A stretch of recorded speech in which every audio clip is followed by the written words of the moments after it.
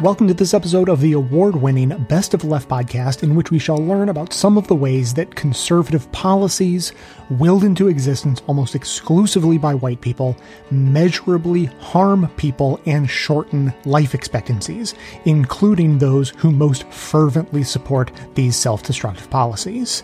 Before we get started, just a quick reminder that we here at the show are facing a fiscal cliff at the end of the year. This is no joke. This is not merely a test of our emergency broadcast system. This one is for real. Our advertising broker, which helps bring in about a third of the income that the show depends on, is demanding that I begin tracking and spying on the behaviors of listeners for the benefits of advertisers. And as you will hear at the end of the show today, doing this would also decrease the quality of the show itself. So it puts everyone's privacy at risk. It makes the show actually worse.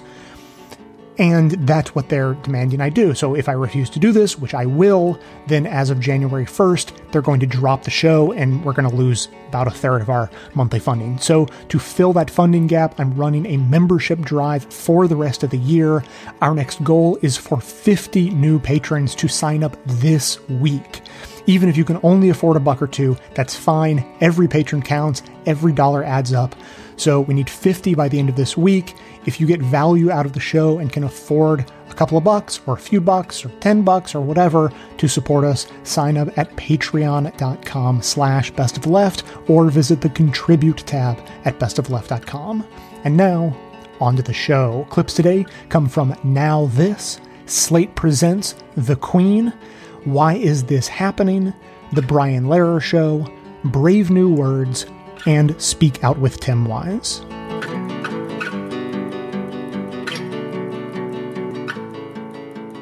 Usually you see shortening lifespans after a famine, after Hiroshima, after the fall of the Soviet Union. But it doesn't happen in 2015 in the United States, a time of prosperity and lowering crime rates and factors like that. There really are very few historical correlates for what we're seeing in the South and Midwest right now. What we're seeing is shortening lifespans, and not just shortening lifespans, but shortening lifespans among people who are in the demographic majority, white men. That issue, just in the past 100 years, really is 1915 to 1918. That's the last time that white men have had a 3-year drop in lifespan the way they're seeing it now. And that's because of the First World War and the flu pandemic.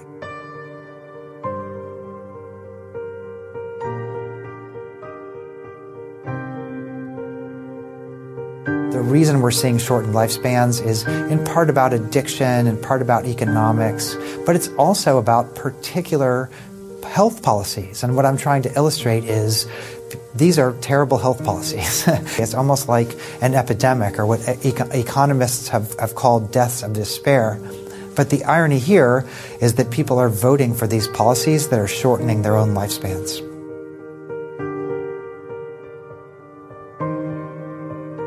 For example, in Tennessee, I studied what happened when the state blocked really implementation of the Affordable Care Act or expansion of any kind of government healthcare safety net. And what I found was that act alone ended up costing every white person in the state on the aggregate about 2 to 3 weeks of their life. When I looked at the liberalization of gun laws in the state of Missouri, the effects were pretty remarkable. What happened is it became easier and easier to get guns. On one hand, many people felt like that was bolstering their Second Amendment rights. But when I looked at the health data, what I saw were soaring rates of not just gun homicide, but also gun suicide, accidental shootings, partner violence. And ultimately, what I found was that there were over 12,000 lost life years just in the first 5 years that those policies ended up passing. In the state of Kansas, they basically did these massive tax cuts that ended up enriching people at the very top of the economic system, but were terrible for working class people. And what happened when you started to cut away budgets from schools is that people started to drop out of high school. And what I found in my research was that dropping out of high school correlated with about a 5 to 7 year shorter lifespan for a variety of reasons. these politics of racial resentment have long and often invisible histories in the South. And so part of what I try to tell in the book is a history of why these issues weren't just invented yesterday or even with the election of President Trump. When I talk to everyday people, really, I found a longing to solve some of these issues. In other words, people wanted better health care. They wanted safer communities. The problem was there were so many divisive messages coming through that told them, if you agree to any form of gun control, you're no longer a good conservative, you're no longer a good white person. If you agree to any form of Obamacare, that's not our platform. And so in a way, these policies were being coded as almost racial identities, is what I call them in the book, that to give an inch was to give a yard, and to even consider something that might be a bit more centrist was coded as treason. I wasn't trying to assess who was racist and who wasn't. I don't know what was in any person's heart, and I wasn't doing an assessment of their identity. The key piece of information, as far as I'm concerned, was whether or not an individual person was racist. The risk factor came because they elected politicians whose policies were based in these rhetorics of racial resentment. In other words, anti-immigrant, anti-government, pro-gun policies. And when those policies became what dictated the policies of particular states, everybody's health suffered regardless of whether they themselves were racist or not. I'm encouraged that there are progressive movements bubbling up in many southern states, and I think that younger voters in particular who are feeling energized are pushing for health care. They're pushing for common sense gun laws that respect the Second Amendment, but also try to stem the tide of epidemic levels of gun injury and death. But I do think part of the issue is the minute that working class conservative voters start realizing that these policies are killing them and asking for better policies from their leaders, I think that's the moment that things begin to change.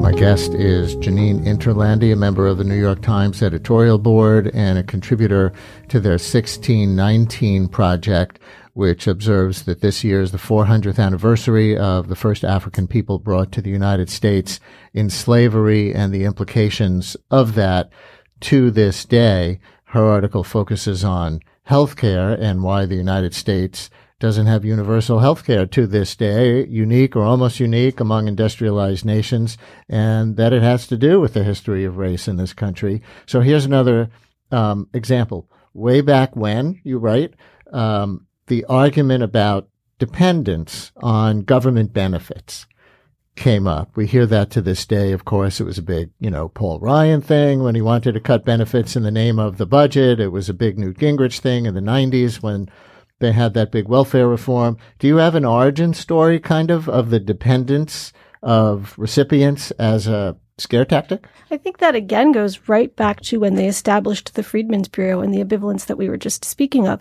So there was enough push, I think, from the northern states and also from the newly emancipated themselves. So they became some of the first advocates for federal health care because they were being denied charity care. They were being denied, just basic sustenance. And so former Black soldiers who had been promised certain rations petitioned their leaders for medical care and for more food for their families. And that became some of the first advocacy towards this. And what else? Yeah, so I think that was kind of the beginning of all of that. In terms of the origin story, the pushback against that again happened in Congress where they said, Black people are idle by nature, they're lazy by nature, and it's actually, again, this biological difference that the best way to keep them healthy is to subject them to hard labor. And we former slaveholders know more about Black bodies and about Black health than anybody else, and this is what we're telling you. If you give them help, it's just going to breed dependence because that is the way they are biologically made.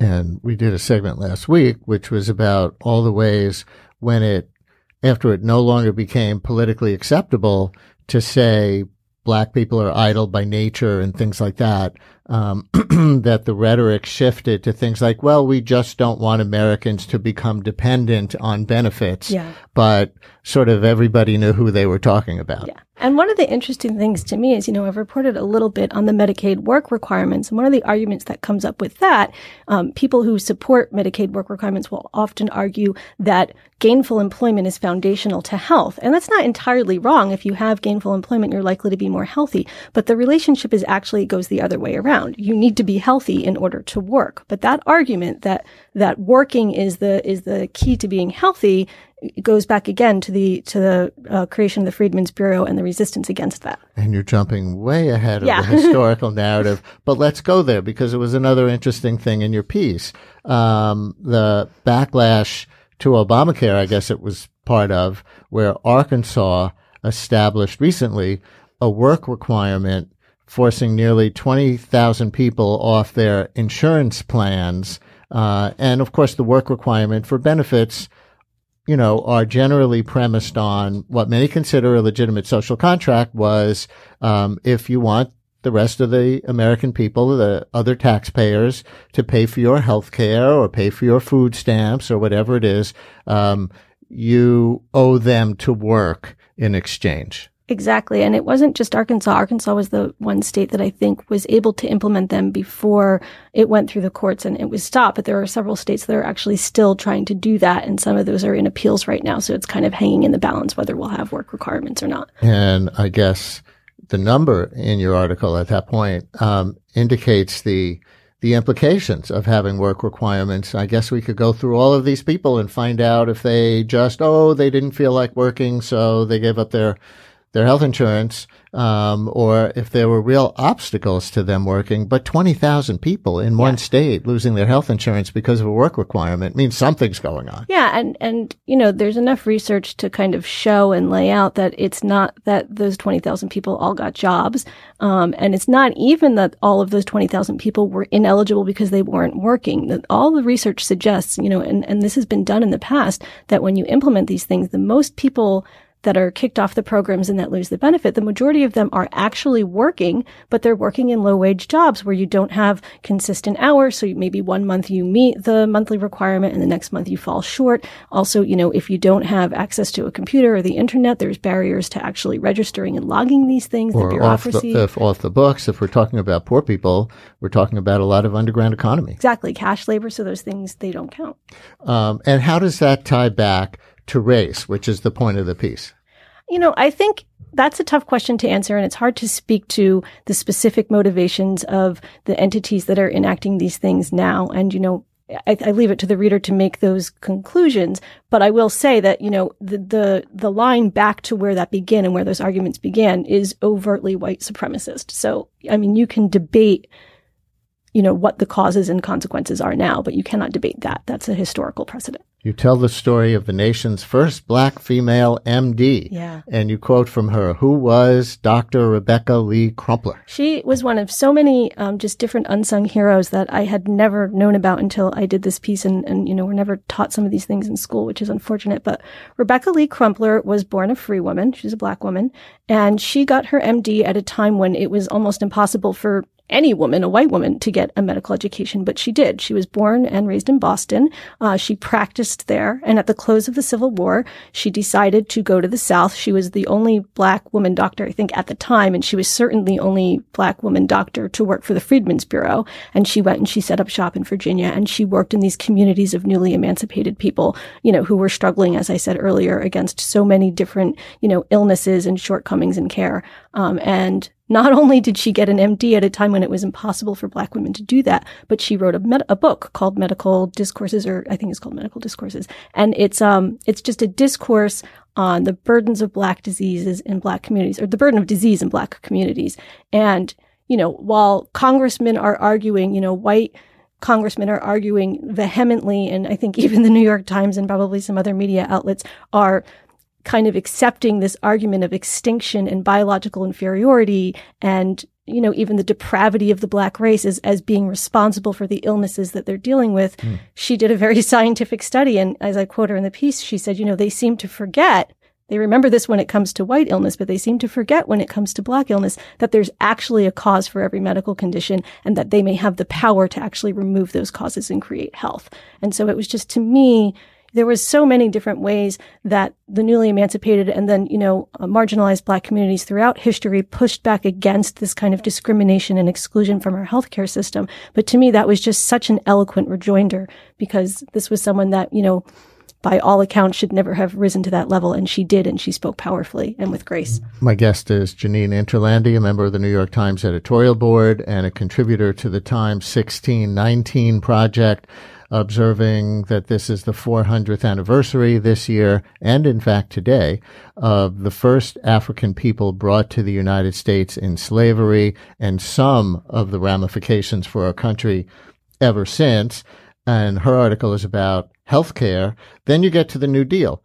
Social Security, yay. Collective bargaining, yay. But 8-hour workday. Ways without saying race that Black people were excluded. Yeah. So the way this played out was, by the time you get to the New Deal era, the former slave states wielded enormous congressional power through a Southern voting bloc that was almost exclusively Democratic and overwhelmingly and pretty overtly segregationist. So these were white supremacists in Congress. And they were so powerful and such a united voting bloc that you essentially could not get legislation through without their consent. And the two things that they did, the way that they kind of secured the racial hierarchy that was prevailing in the South at that time, and that was a hierarchy that had delivered all of the region's power and resources to them to the exclusion of former slaves. They created a system by which, if you wanted them to sign off on a legislation or to support that legislation, you had to grant them concessions. And the concessions they sought were, one, states' rights. So yes, we will take all of these public progressive programs that provide aid to people in need, because the South was a relatively, a very poor region for Black and for white. But you have to let us determine how to allocate those funds. You have to let us determine how to distribute those funds. And guess who they distributed the funds to? And guess who got cut out of the deal? We're talking about people that were white supremacists in Congress. And so that's how that happened. And that's how that played out. A piece of discrimination history that I did not know, should have known, I guess, but didn't know until I read your piece. The American Medical Association did not originally allow Black doctors to join? Yeah, so I think it was basically through the local chapters. They allowed all the local chapters across the country to determine their own rules and regulations for who could be a part of the American Medical Association. But the consequence of that, again, was that Black people were effectively barred and were not allowed. So it was in some states and not in others. I think it was in most states. I think it was actually in the majority of states. But if you want to get super technical about it, it wasn't necessarily the national organization. Right. It was actually the state organizations. But they've acknowledged that. So I don't think it's really in dispute. Mm-hmm. The National Association has. And you describe, therefore, how lay people, sort of lay medical people, I guess, when formal education was out of reach, formed their own networks and systems. Can you give us an example of that? Sure. There's like, you could do a whole book on it. And in fact, several great ones have been written about this. And I've tweeted out the links to some of those. So in the wake of this exclusion, Black communities were not merely victimized. They pushed back in so many completely profound ways. So if you look at just the lay Black community, middle-class Black women created an entire, national public health movement, just through lobbying, through charity, through just progressive work. And they created this thing they called Club Women. It was, women from the National Society. I can't remember the name of the society, but, there were all these different societies of middle-class Black women who were pushing public health initiatives and going into the poorer communities and teaching them all of the things that they didn't have access to kind of create health, because they didn't have access to doctors. They couldn't get into white hospitals, and they went so far as to, there was an entire movement, like a Black hospital movement, where the hospitals were segregated and it was separate and unequal, which means the white hospitals were much better than the Black hospitals. Instead of accepting that, the Black community, did all kinds of things to raise money and to acquire resources to create medical schools and to improve the Black hospital. So if we have to be separate, maybe we can try to be equal. And they did that just through their own labors and their own efforts. And that was in the lay community. If you look at the Black medical community, the doctors that were acquiring MDs through the 2 Black medical colleges that they had access to, they were the ones that ultimately pushed back against the American Medical Association. And so it was this kind of, for the AMA, an unintended consequence. You excluded this group of people, and now they have created their own power, and now they are pushing for national laws that will support their own. We're almost out of time. I do want to mention the Affordable Care Act, which you bring up in the article. And I remember when we were doing the show during the debate for the Affordable Care Act, and then when it first got passed, there were some guests we had who really lauded it as one of the major civil rights or, racial equality laws of our era. It wasn't sold like that explicitly, but it really was. Yeah, it's there's so many things I learned reporting this. This was not, and I've written a lot about Medicare and Medicaid, and I had no idea. But what basically happened was the National Medical Association, which was the leading association of Black doctors, they led the charge pushing for not just Medicare. It had originally started as a push for a national health care system, specifically because Black communities were being excluded from the white medical system that had arisen. They didn't have access to, employer-based health insurance as much as white people did. They were segregated from the hospitals. They didn't have as many doctors. There was just multiple ways that they were shut out of the system. And so for them, of course, they wanted universal health care because that's the only way to make it equal.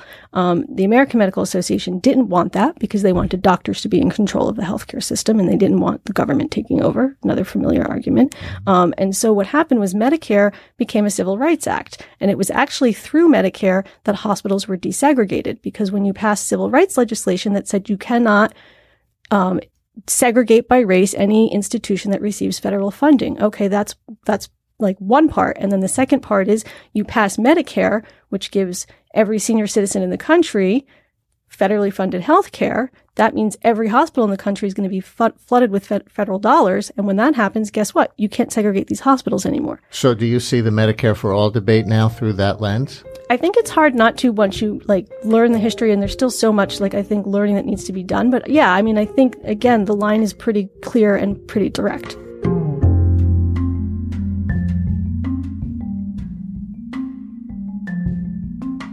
Just real quick, I want to introduce this upcoming clip. It's about the original welfare queen. You're probably familiar with that term. You may not even know that it refers to an actual person. It's just become a stereotype. It just refers to pretty much anyone who's on any sort of welfare program. But the original story started with one specific person, Linda Taylor in Chicago. And the takeaway for me from that story is that if it really does refer to one specific person who is clearly an extreme outlier, then it is by definition a terrible story to use to paint an entire group of people with one broad brush. So this clip starts after plenty of stories had been written about her in Chicago and the public hated her, and now she was going on trial.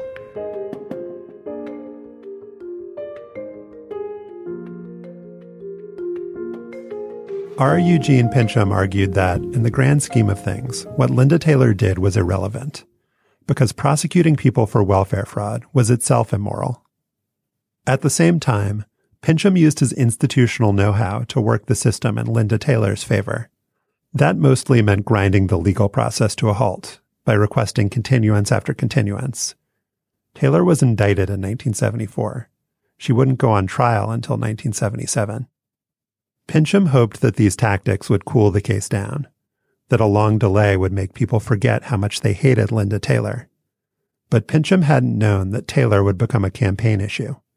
In 1976, Ronald Reagan got people angry about her all over again. The other consequence of Pincham's stalling was that he stalled himself out of the case. 2 years in, Pincham was elected to a circuit court judgeship, and a pair of junior associates took over Taylor's defense. One of them was the 29-year-old Skip Gant. Gant wasn't optimistic about his chances to win in court.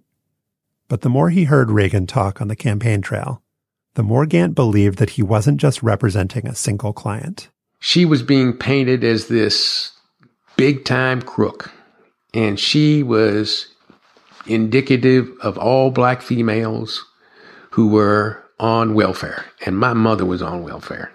And my mother was nowhere close to being anything like Linda Taylor. That pissed me off.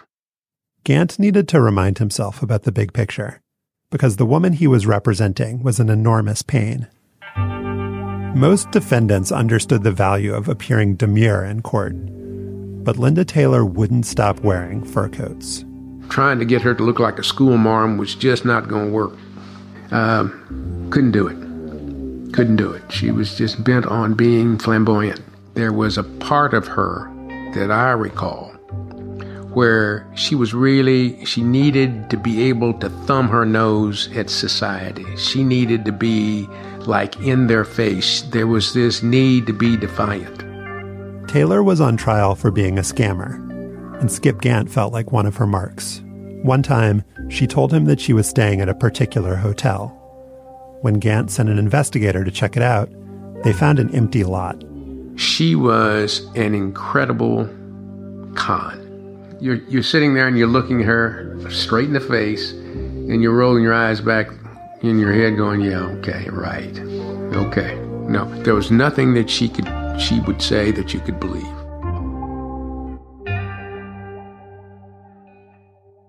Until he was in his 50s, Ronald Reagan was known mostly as a B-grade movie actor. His political breakthrough came in 1964, when he made a televised speech on behalf of Republican presidential nominee Barry Goldwater. In that address, Reagan talked about the virtues of small government and individual freedom. He also argued that anti-poverty programs encouraged lawbreaking and bred dependency. Not too long ago, a judge called me here in Los Angeles. He told me of a young woman who'd come before him for a divorce. She had 6 children, was pregnant with her 7th. Under his questioning, she revealed her husband was a laborer earning $250 a month. She wanted the divorce to get an $80 raise. She's eligible for $330 a month in the Aid to Dependent Children program. She got the idea from 2 women in her neighborhood who'd already done that very thing. Goldwater lost that 1964 election, but Reagan became a rising star. In 1966, he was elected governor of California. Once in office, he made welfare reform one of his top priorities. Welfare spending had grown nationwide in the 1950s and 60s. Mass migration from the South to more generous northern states, the rise of the welfare rights movement, and a series of Supreme Court rulings all meant that lots of poor people, particularly poor black women, started receiving aid money for the first time. That aid money helped alleviate poverty. It also strained state budgets. Reagan promised that he could solve the welfare spending crisis without harming the truly needy. Here's Jalili Kohler-Hausman again. He claimed that the reason that the welfare rolls were expanding so much was because the rolls had been inundated with cheaters. There were many factors in his welfare reform proposal, but one of the key parts was that he wanted to, quote, prune the rolls, that he needed to thin them out by getting rid of all of the people that he claimed were there fraudulently, illegitimately. As governor, Reagan tightened welfare eligibility rules and reduced grants for those with outside income. These moves became a model for other states and the federal government, and they made Reagan a conservative hero. When Reagan ran for president in 1976, he cited these reforms as an example of his policy expertise. But John Sears, who managed Reagan's 1976 campaign, says the candidate was never all that concerned with how welfare worked. To him, politics was more a matter of connecting with the people on a more personal basis. I mean, he was not one to want to get to the bottom of issues or anything. They weren't the important thing to Reagan. It was making the connection. When Reagan talked about Linda Taylor, voters heard him loud and clear. In this clip from a campaign rally in January 1976, you can hear a collective gasp when he talks about the scope of Taylor's fraud. In Chicago, they found a woman who holds the record. She used 80 names, 30 addresses, 15 telephone numbers to collect food stamps, Social Security, veterans benefits for 4 non-existent deceased veterans' husbands, as well as welfare. Her tax-free cash income alone has been running $150,000 a year. The anecdote spoke to voters' prejudices, and it inflamed their fear and their outrage. Welfare becomes an explanation for a whole host of frustrations that are happening economically. People are frustrated because not only do they feel like they're paying more taxes, but they feel like they're paying more taxes for people that they feel do not deserve it, that are not legitimate rights-bearing citizens.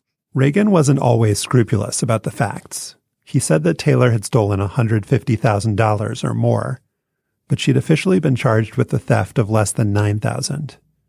The prosecutor in her case said, "You have to go with what you can prove." Reagan's standard of proof was a lot lower. And while Reagan never mentioned Linda Taylor's race, he stood accused of using coded racist language during his campaign.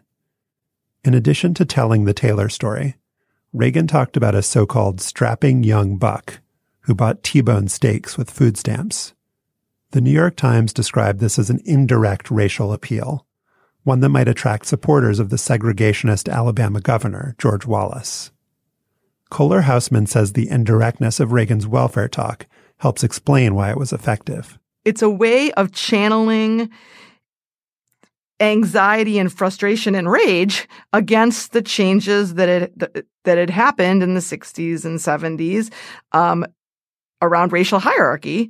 It's a way of channeling that politically without explicitly talking about race. John Sears denies that Reagan used race in an underhanded way to try to win elections. Sears also says that if Reagan did deploy racist tropes, he didn't realize what he was doing. I think it was more naivete than, anything else. He was a very naive man in some ways. Sears says that he was never a fan of Reagan's repeated references to Linda Taylor, and that he urged Reagan to quit mentioning the woman in Chicago. I thought it was demeaning to people on welfare, and so I thought it was a very bad thing to be saying. As the 76 campaign rolled on, Reagan did cut down on how often he mentioned Taylor. But he couldn't bring himself to stop using the anecdote entirely. The Linda Taylor story helped him connect with a huge swath of American voters, and he didn't want to risk losing that connection.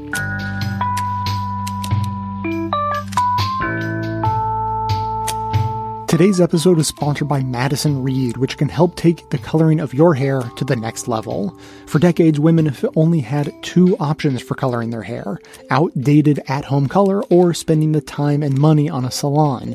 But now you can get gorgeous professional hair color delivered to your door for less than $25. Self-image is an important thing, so it's no surprise that many Madison Reed clients have commented how their new hair color has actually improved their lives. Madison Reed delivers gray-covering, game-changing color that you can do at home and look as if you just came from the salon. Women love the results: gorgeous, shiny, multi-dimensional, healthy-looking hair. What makes Madison Reed color unique is that it's crafted by master colorists who blend nuances of light, dark, cool, and warm to create over 45 gorgeous multi-tonal shades. Find your perfect shade at madison-reed.com. And Best of the Left listeners get 10% off plus free shipping on their first color kit with the code LEFT. That's Madison-Reed, R-E-E-D, and use the promo code LEFT.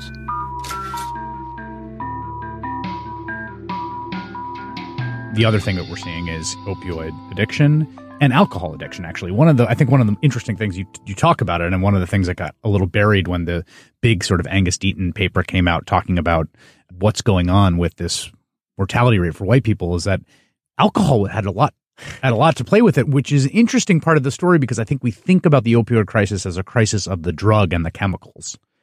And the fact that alcohol deaths are going up too says that there's something maybe else going on there. I struggle with this data. I mean, I know it's there. I know it's important. I know that it's remarkable that we're seeing up to a 4-year decreased lifespan for people who are in the majority group in this country. White men are having a falling lifespan in part of the country, which is unheard of. That doesn't happen. It happens after famines. It happens after atomic bombs. It doesn't happen in the middle of a prosperous country that's an industrialized country. So it's completely unheard of. And am I correct that overall, across all races and everything, American lifespan has declined for 3 years in a row? That is true, but it's particularly, I mean, yes, that's definitely true. But I feel like white men are major drivers of this, in part because they had a higher perch to fall from in a particular way. But again, we have the money and the means and the resources. And part of what I show, I mean, the reason I say I struggle with calling these deaths of despair, they are deaths of despair. And obviously what I'm trying to do in my book is put a racial lens around a lot of that economic literature, say it's not just about drugs, it's about the ways that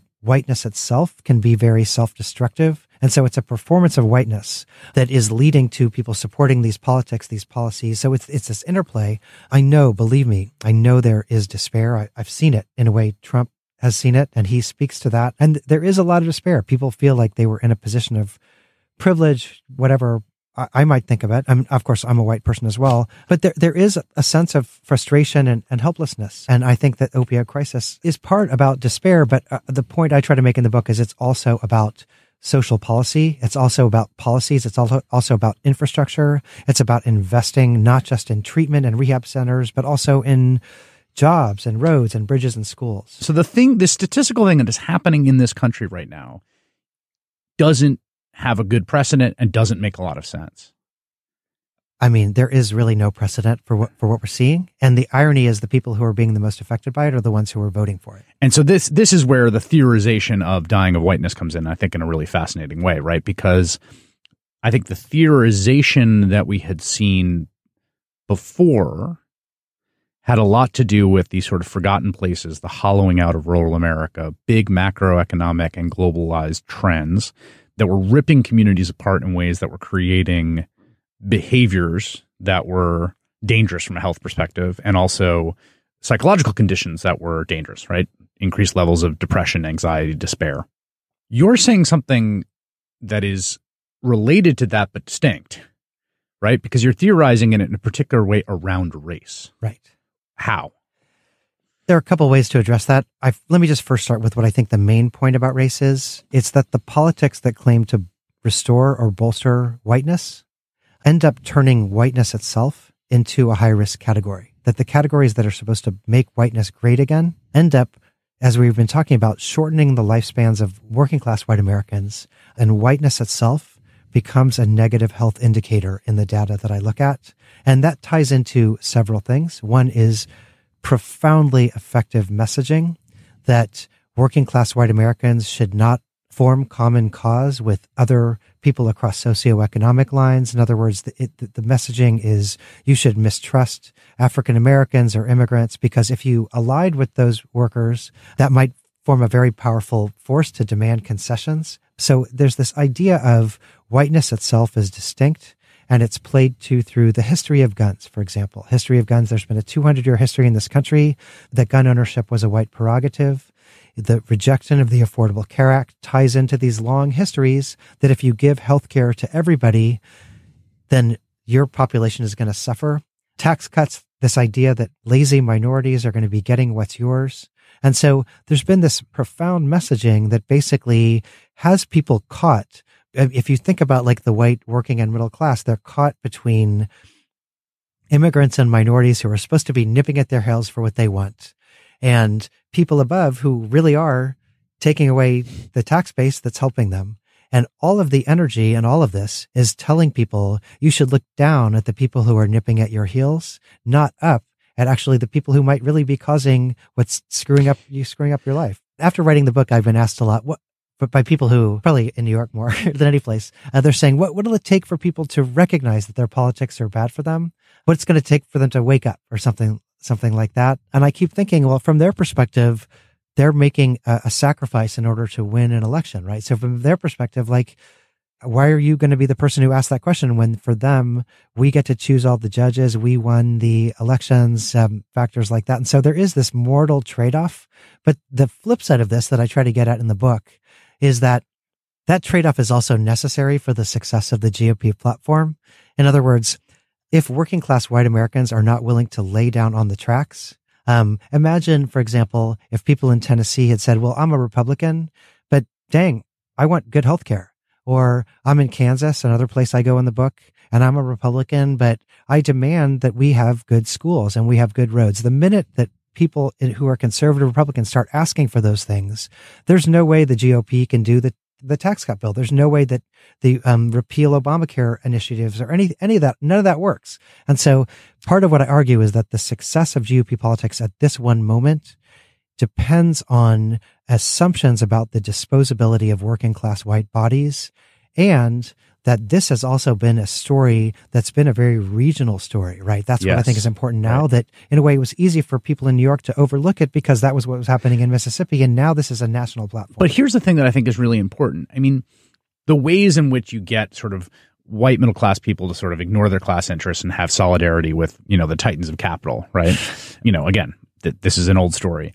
But what ends up happening in the analysis is that people take the material concerns as real, and the non-material concerns as like weird or like a swindle or a con.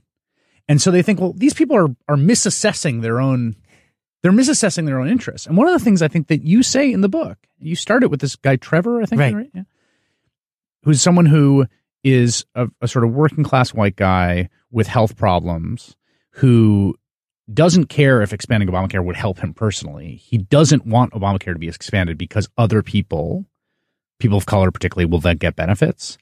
That like he's actually making an affirmative choice about what's more important to him. This is the important thing. It's not that people are tricked. Right. Like they actually have like whiteness, the value of whiteness is actually more important. They're making an affirmative choice about what the thing is, the thing they like, they value, that gives them a sense of well-being more than like having healthcare. The flip side of the question of when are Trump supporters going to wake up is when are people who are liberal going to wake up themselves to the depth of these ideologies that people are willing to put their lives on the line. That case of Trevor is a perfect example. This was a focus group I was doing in a low-income community in Tennessee, and this guy was on death's doorstep, had an oxygen mask under his nose, had liver failure. And even at that time, I asked him, gosh, if you lived 20 minutes away in Kentucky, you would get much cheaper medications and better healthcare because they adopted the marketplace and expanded Medicaid. And he said, I don't want any part of that because I don't want my tax dollars going to Mexicans and welfare queens. And the guy wasn't crazy. He was basically saying, here's a choice I'm making that I'm a kamikaze.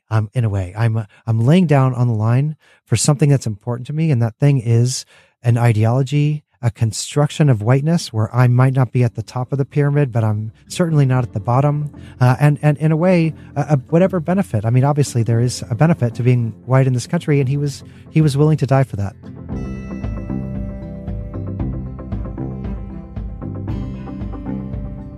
If you would love a way to financially support this show without it costing you anything, there's good news. You can support the show by bookmarking and using my affiliate link every time you shop with that company online. Basically the one company online. Lots of evil tendencies, owned by the richest dude in the world, that one. Chances are you shop there at least now and then, maybe even a lot. Perhaps you make a lot of business-related purchases, I know some of you do. Or maybe you have a standard selection of home goods you get delivered regularly. In any case, you might have some mixed feelings about it, and you'd be right to, but if you do end up using the site, at least you can help siphon off some of that corporate blood money to help support the production of this show. Your shopping experience will be identical to usual, and it won't cost you a dime more. You can get the affiliate link from the show notes on the device you're using to listen right now, or you can find it on the sidebar of the homepage at bestofleft.com. You can bookmark the link so you can set it and forget it while continuing to support us into the future. It helps more than you think, I promise it does, and the more who join in, the more it helps. So thanks for taking the time.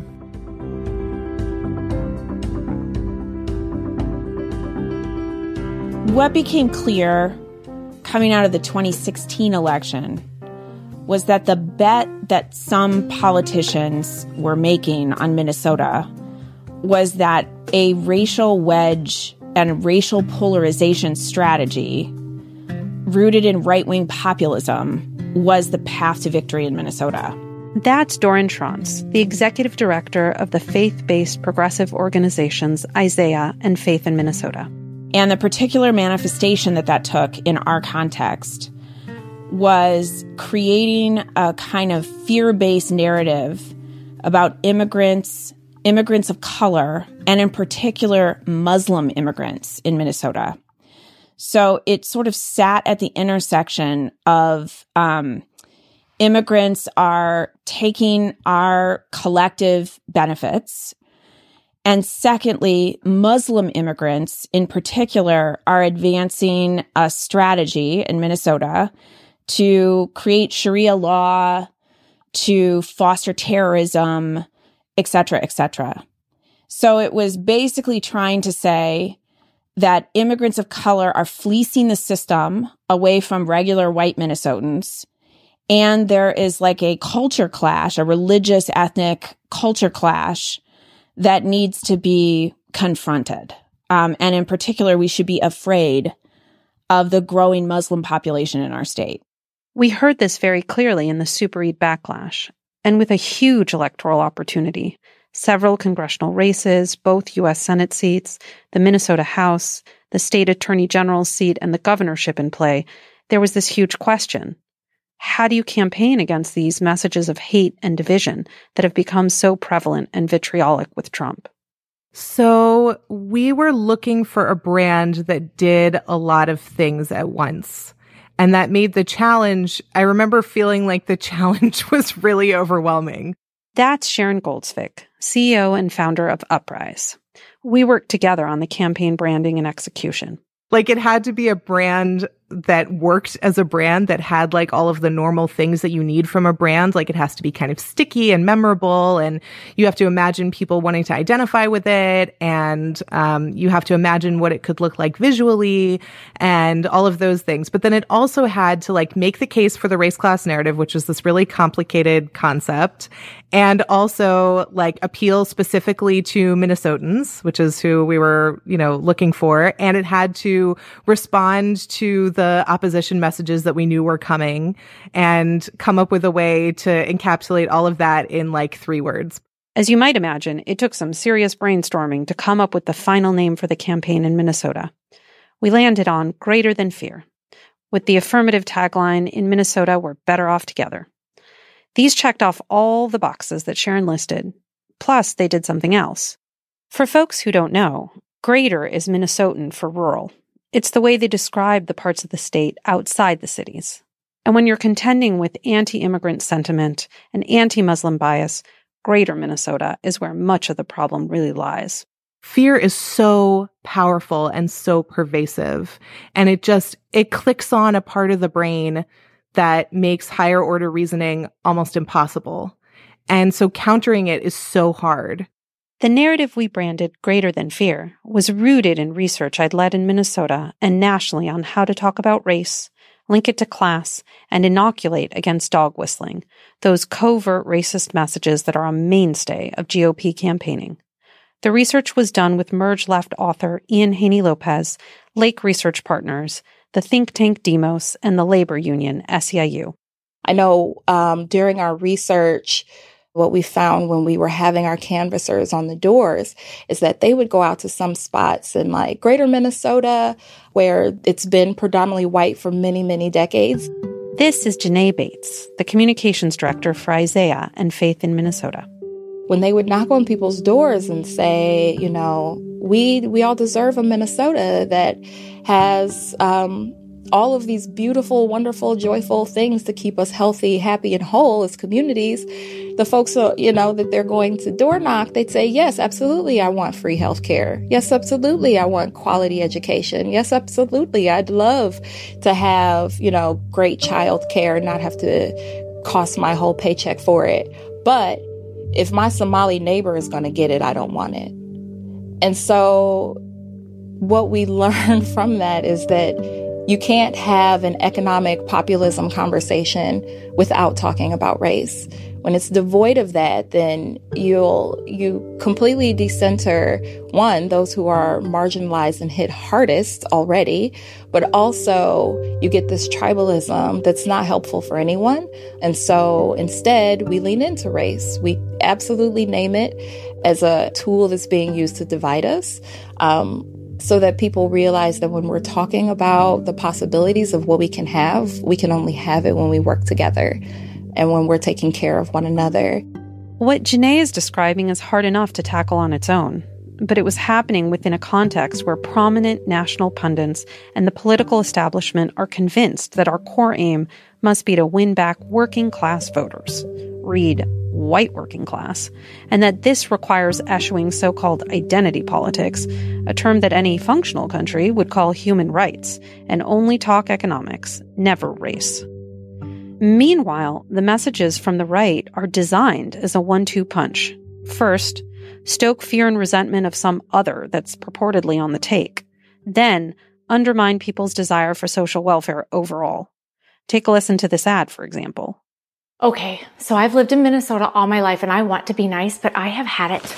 It took me 2 hours to get home. Every highway's closed. There's potholes everywhere. Still don't have my license tabs. They're building this train that no one wants. The schools are getting worse. And $100 million of taxpayer money for daycare was sent to Somalia. Oh, and now they want socialism. We need a new governor. If you're ready to take Minnesota back and make it nice again? Vote for Jeff Johnson on August 14th. This is the Minnesota Nice version of what right-wing campaigns are resorting to in every state. But for a long time, progressives across the country, including in Minnesota, were trying to win with an economic populist message that's silent about race. So in our research, we wanted to gauge the efficacy of that approach, which sounds like this. We live in the richest country in the history of the world. But that means little because much of that wealth is controlled by a tiny handful of individuals. Despite advancements in technology and productivity, millions of Americans are working longer hours for lower wages. Wall Street and the billionaire class have rigged the rules to hand more wealth and income to the wealthiest and most powerful people of this country. We must send the message to these greedy billionaires that you cannot take advantage of all the benefits of Minnesota if you refuse to accept your responsibilities as Minnesotans. While the testing showed that our base was pretty into this message, our approaches that named race proved much more compelling to them. And the colorblind message failed to best the opposition messaging with the vast majority of voters in the middle. Folks we found can swing either toward the racially coded resentment the right wing is peddling or for the multiracial, equitable democracy we're pitching. This research and the real-world experience of campaigners knocking on doors tells us our economic appeals can't penetrate when we leave race unnamed. Because the right is never going to stop talking about it. When we began to have these conversations all across the state, what we also found is that, white farm families out in greater Minnesota were having the same problems as Black families in Minneapolis, yet they were being told different stories about who's to blame and who they should be angry with about it. And so we have to talk about race. As a matter of fact, we need to center it and make sure that when we talk about it, like we're very explicitly naming the dog whistles that are used to divide us, but also name that what we really need and deserve and want is a multiracial democracy where everyone's in and no one's out, which means that white people are welcome to the table, right? And a lot of times I think that tends to be the issue. It's not that white people just hate people of color. It's that they feel like they're not being included or that they one day won't be included. And maybe it has something to do with historically going the other way and, a fear of some kind of retribution. But either way, what we knew for sure was that we had to talk about race. So what does it mean to make this pivot, to talk inclusively about race? In Minnesota, it means creating a definition of Minnesotan that includes all of us. So we did. And it sounded like this in an ad that we ran online and on the radio. In Minnesota, we know long winters. And we know how to dig our neighbors out of the snow. Because whether it's our first Minnesota winter or our 50th, we've all been there. So when certain politicians want to divide us and make us afraid, we know that means they've got nothing else to offer. We're on to them. There are lots of ways to be Minnesotan, and all of them are greater than fear. In Minnesota, we're better off together. Vote greater than fear between now and November 6th. This new messaging gave us the ability to put forward an enticing, affirmative vision of the world we want. And it also gave us a way to contend with dog whistles from the right. And that's critical, because politics isn't solitaire. We don't just have people listening to what we say. Our messaging has to act as a rejoinder to what people hear from the opposition, too. Our opposition will continue to press their case, usually with far more money than we've got to make people hear it. And we've seen that dog whistling, using racially coded appeals to demonize people of color in order to undermine belief in the collective, that's their core approach. As Ian Haney Lopez has spelled out very clearly, whether it's OG dog whistles like welfare queen or a culture of people expecting handouts, or slightly newer ones like illegal immigrants or Sharia law, these statements don't come out and name race, but they're absolutely understood as being about racial groups. And they serve not just to vilify the people in these groups. They are meant to undermine the sense that there is an us, a shared collective, a need for government. If our messaging isn't contending with that, then our economic promises have no way of penetrating in an arena in which the right is using fear, resentment, and deliberate division, precisely because they have no economic argument to make.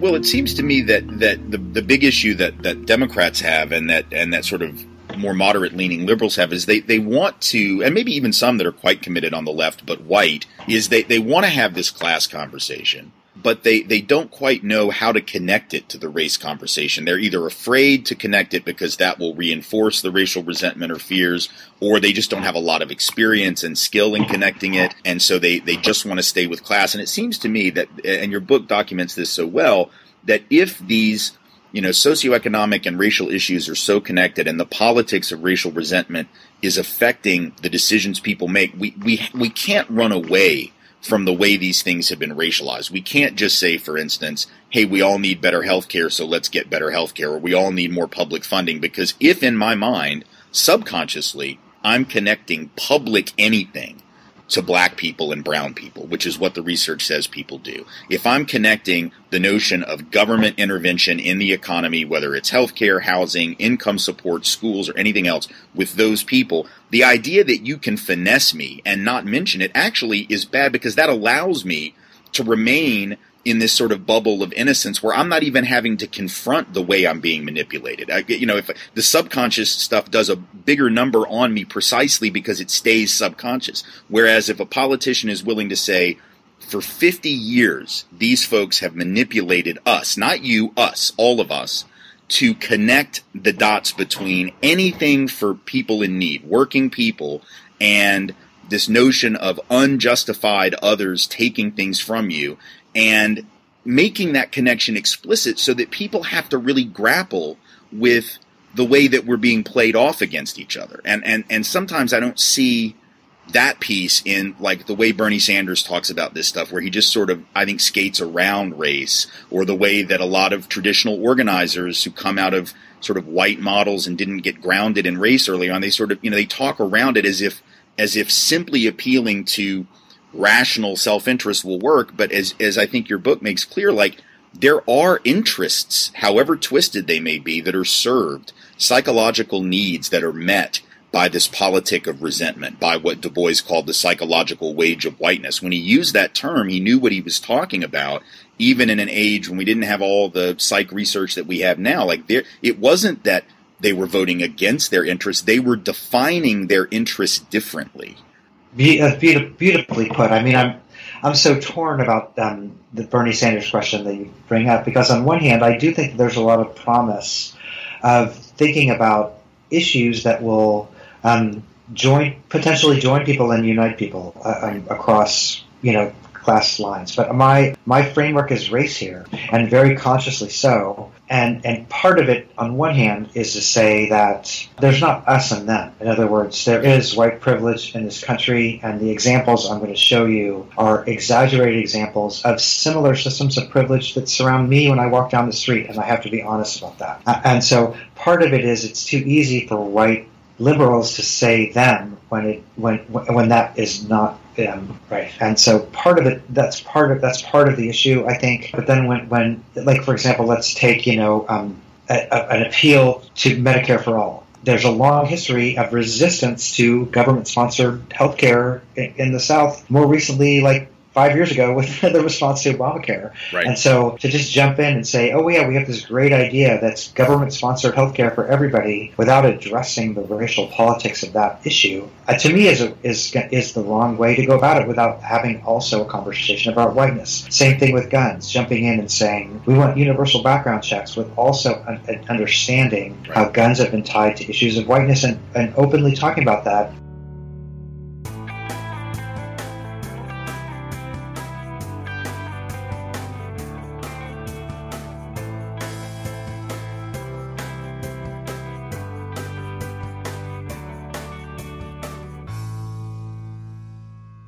We've just heard clips today, starting with Now This, featuring a summation of Jonathan Metzl's findings for his book, Dying of Whiteness. The Brian Lehrer Show had on Janine Interlandi from the New York Times 1619 Project to draw the connection between slavery all the way up to our lack of universal health care. We heard a clip from The Queen, a miniseries from Slate that dives into the history and details of Reagan's original welfare queen. Chris Hayes spoke with Jonathan Metzl on Why Is This Happening, about the value of whiteness literally being traded for early deaths. Brave New Words told the story of the messaging campaign in Minnesota that addressed racism head on and won. And finally, we just heard Speak Out with Tim Wise, who also spoke with Jonathan Metzl about why racism must be addressed as part of any progressive messaging. Members will hear more from the Metzl interview on Why Is This Happening to learn why, when conservative policies make conservatives' lives worse, it often only makes them double down even harder. To hear that and all of our bonus content, plus ad-free versions of every regular episode, sign up as a patron of the show at patreon.com/bestofleft. And now today I have a bonus clip for you. It's sort of along the lines of today's topic, but not quite. You'll see what I mean. But this clip contains one of the most important lessons that I have had clarified for me in months. So I definitely needed to share it with you, but it also requires a little bit of a setup in case you're not familiar with this story. So this is another clip from Brave New Words. We heard from them about the messaging in Minnesota. This one is about a messaging campaign going on in Australia as part of the fight against illegally detaining asylum seekers. Asylum seekers have been showing up in Australia on boats, and for more than a decade or so, Australia has been arguably illegally detaining these asylum seekers on islands that Australia controls. It's a horrible human rights crisis and measures up quite nicely with us, detaining children in cages, that sort of thing. So have a listen to this clip now that you know what it's about, and we'll talk about it afterward. The thing I think is that the underlying debate has always been about race. It's not actually about population growth or infrastructure or criminals or queues or anything. It's actually always been about race. It's always been about who was arriving, like the color of their skin, their faith, and that they were the other. And that goes to how our sector attempted to respond. So for the last, 12 years, apart from, more radical elements, what the human rights sector in Australia has responded to this debate with has been sound arguments about international law, the right to seek asylum, justice, logical arguments about money, logical arguments about numbers, logical arguments that, you've got to be pretty desperate to come by boat rather than plane, all of these logical arguments. But over the last 15 years, what we have failed to address at every point was the underlying racism. And indeed, when we did the messaging research in 2015, we tested exactly what Shen is referencing, the status quo message that came directly from how advocates in the sector were framing this issue. It sounded like this. It is not illegal for refugees to come here, and Australia must fulfil its humanitarian and legal obligations to asylum seekers and refugees under the international law and the Refugee Convention. Seeking asylum is a humanitarian issue rather than an issue of border security or defence. And people fleeing persecution, violence and torture must be treated with compassion and dignity. Mandatory detention in offshore facilities is cruel and inhumane. As signatory to the Refugee Convention, Australia must fairly and efficiently assess the applications of all asylum seekers who arrive in Australian territory, including territorial waters, irrespective of their mode of arrival.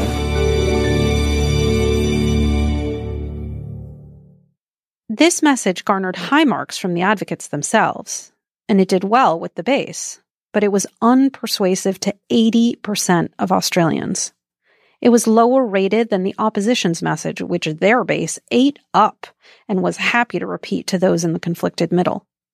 So we came up with and tested new messaging. no matter our differences. Most of us believe that all people deserve to live in peace. All policies for people seeking asylum should respect human dignity and take place in full public view. Doing what's right means upholding people's basic rights, safety and fairness. We cannot turn an issue of human rights into political bickering. We all have a stake in making the world a safer place. So we need to fairly examine each person's asylum case in a safe space and quickly integrate the people requiring asylum into our communities. This isn't a matter of right or left, but quite simply a matter of right and wrong.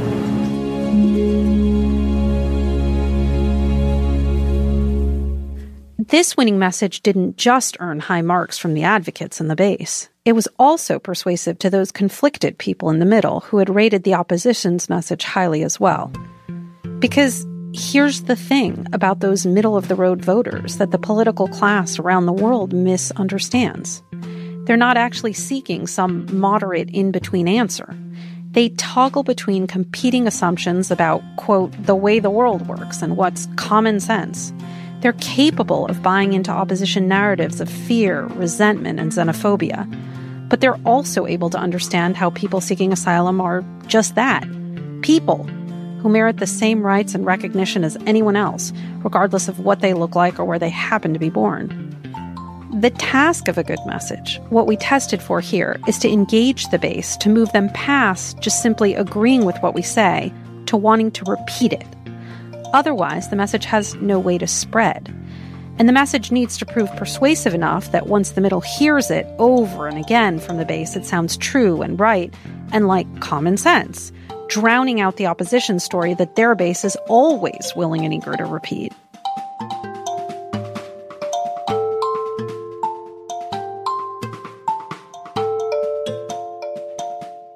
So the story is important in general, but for my purposes, the story is just a setup. The most important thing from this clip is the insight that those in the middle who see themselves or project themselves or answer polls as being in the middle politically, they're not looking for a middle solution. They haven't thoughtfully examined all angles and decided to come down in the middle. They're in the middle because they can be persuaded by one worldview or another. And so to put this in concrete terms, this is why, and you can explain this to your confused family members who can't imagine why someone from West Virginia would see Bernie Sanders in a positive light. This is why people like Bernie Sanders do well with unexpected voters. He makes a forceful case for a progressive vision to people who've only ever heard a debate between conservative and conservative light. When people only get that small bit of debate, they don't even have an opportunity to be persuaded by the other side. When the left gives up on people, they don't bother trying to be persuasive. Those people can be left behind, and then they will be convinced by the other side, who will take the time to hammer home persuasive ideas of fear and racism and selfishness and all of that. So if you're a politician or you work on a campaign or you do messaging of any kind, please have this be the thing that you take away. Don't message to people in the middle thinking that that's where they're going to stay and trying to present yourself as amenable to their middleness. Make a strong and impassioned case that is convincing to people in the middle so that they will move to the left. Okay, so I just wanted to drive that home. And now we actually do have voicemails for today. So now we will hear from you.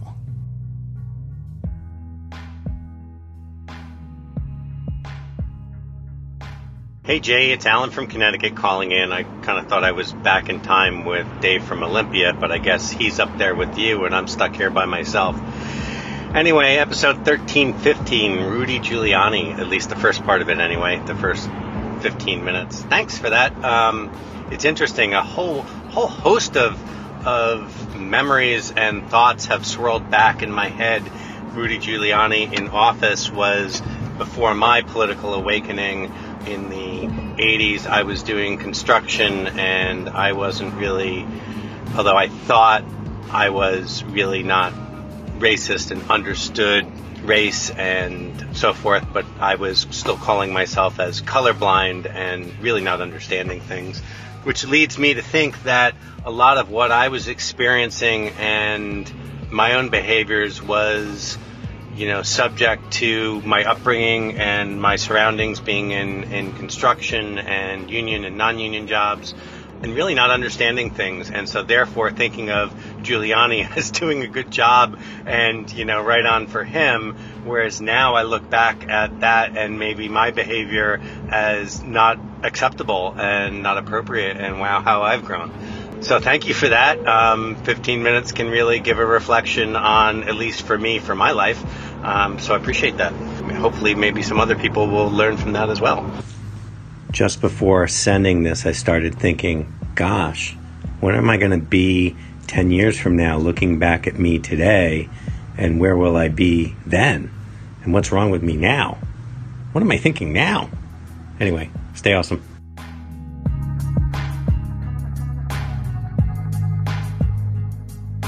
Dave from Olympia.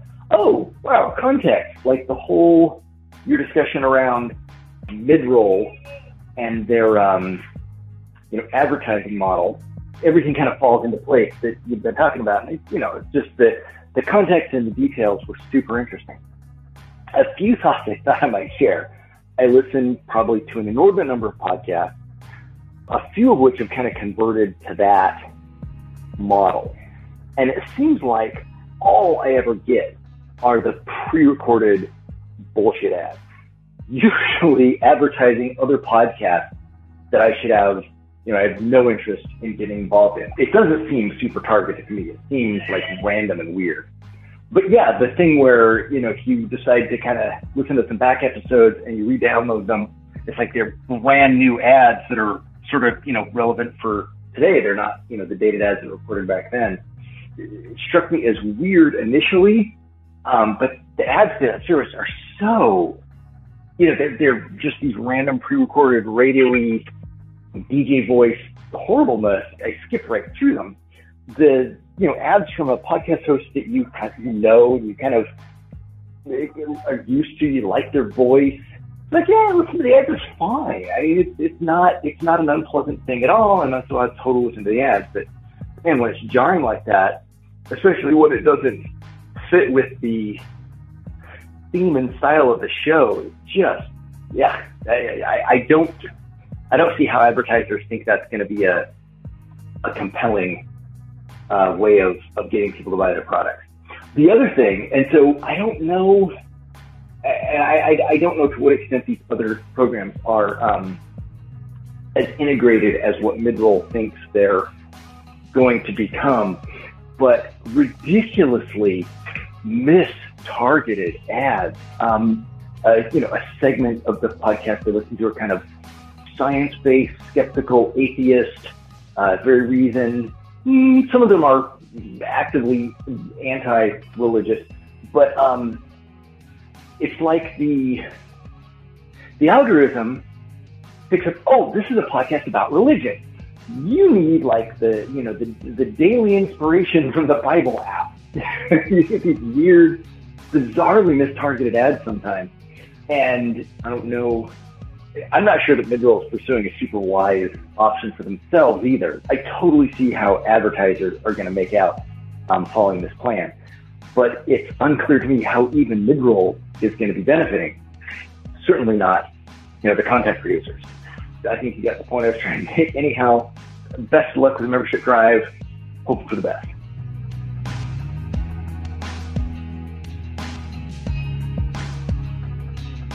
All right now, thanks for listening, everyone. Thanks to our production assistant, Joel McKean, who helps gather clips to make this show possible. Thanks to Amanda Hoffman for all of her work on our social media outlets and activism segments.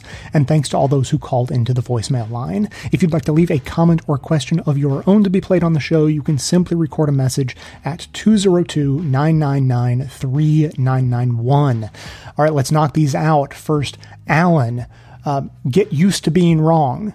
My takeaway from the work I've been doing for 13, almost 14 years is that being wrong should be seen as the norm.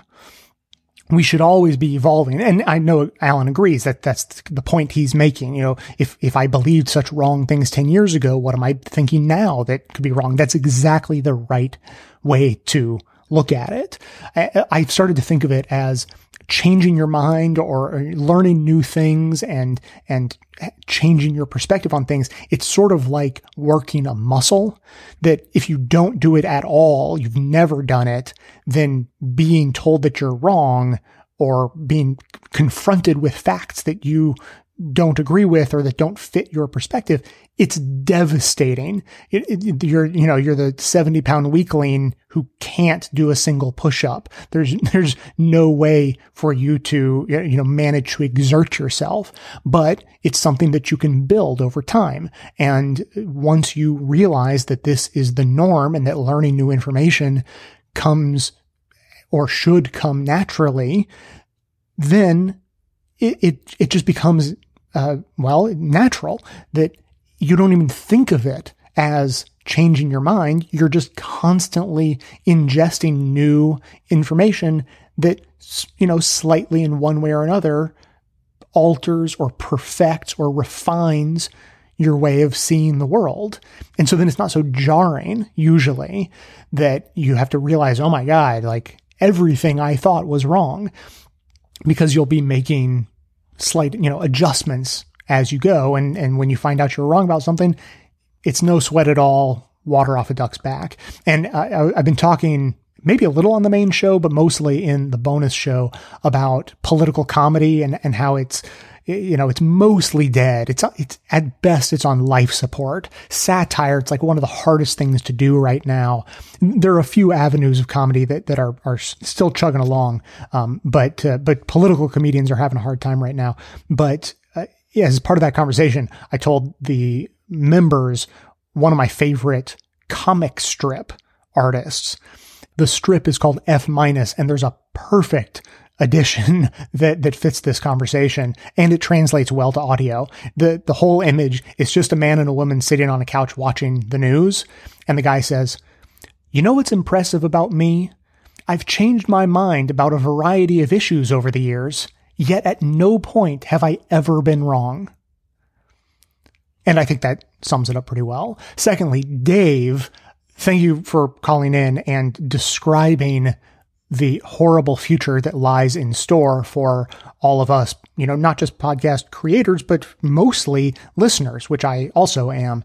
This is what happens. Podcasting starts as a nice sort of organic movement, hosts forming relationships with their listeners, and then monetization kicks in, but producers are able to create ads that listeners don't hate, and hosts are able to make a little bit of money to sustain their hobby, which for some of us lucky ones turned into a job. And so what does capitalism do? Takes it too far. And then you end up with what Dave describes. Horrible, badly produced, annoying, ineffective marketing gets imposed on everyone, whether they want it or not. Hopefully the industry will wake up and figure it out. We can hope, and we'll wait and see.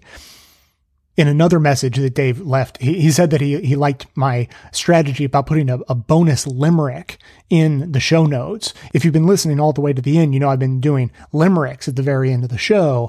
But as a special incentive, I've got a bonus one for you again today in the show notes. So check it out. When you're safely off the road, go and check out the show notes and notice that it is strategically positioned right next to our link to our Patreon page.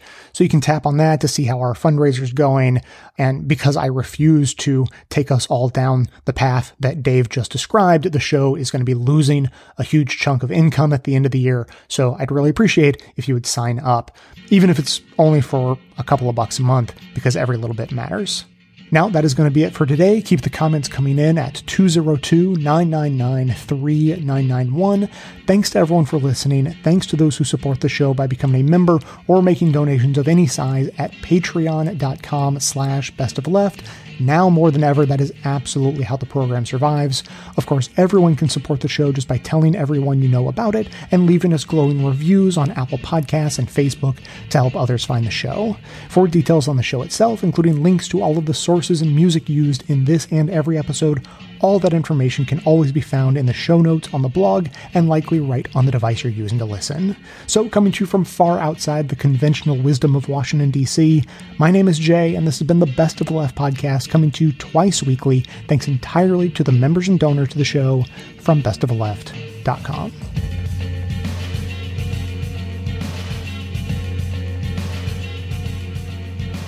And now for today's news by Limerick. At Limericks has a comment on Elizabeth Warren's wealth tax that billionaires are not excited about. While programs Liz Warren has planned give middle-class people a hand, the wealthy object the tax she collects is harmful to billionaires. And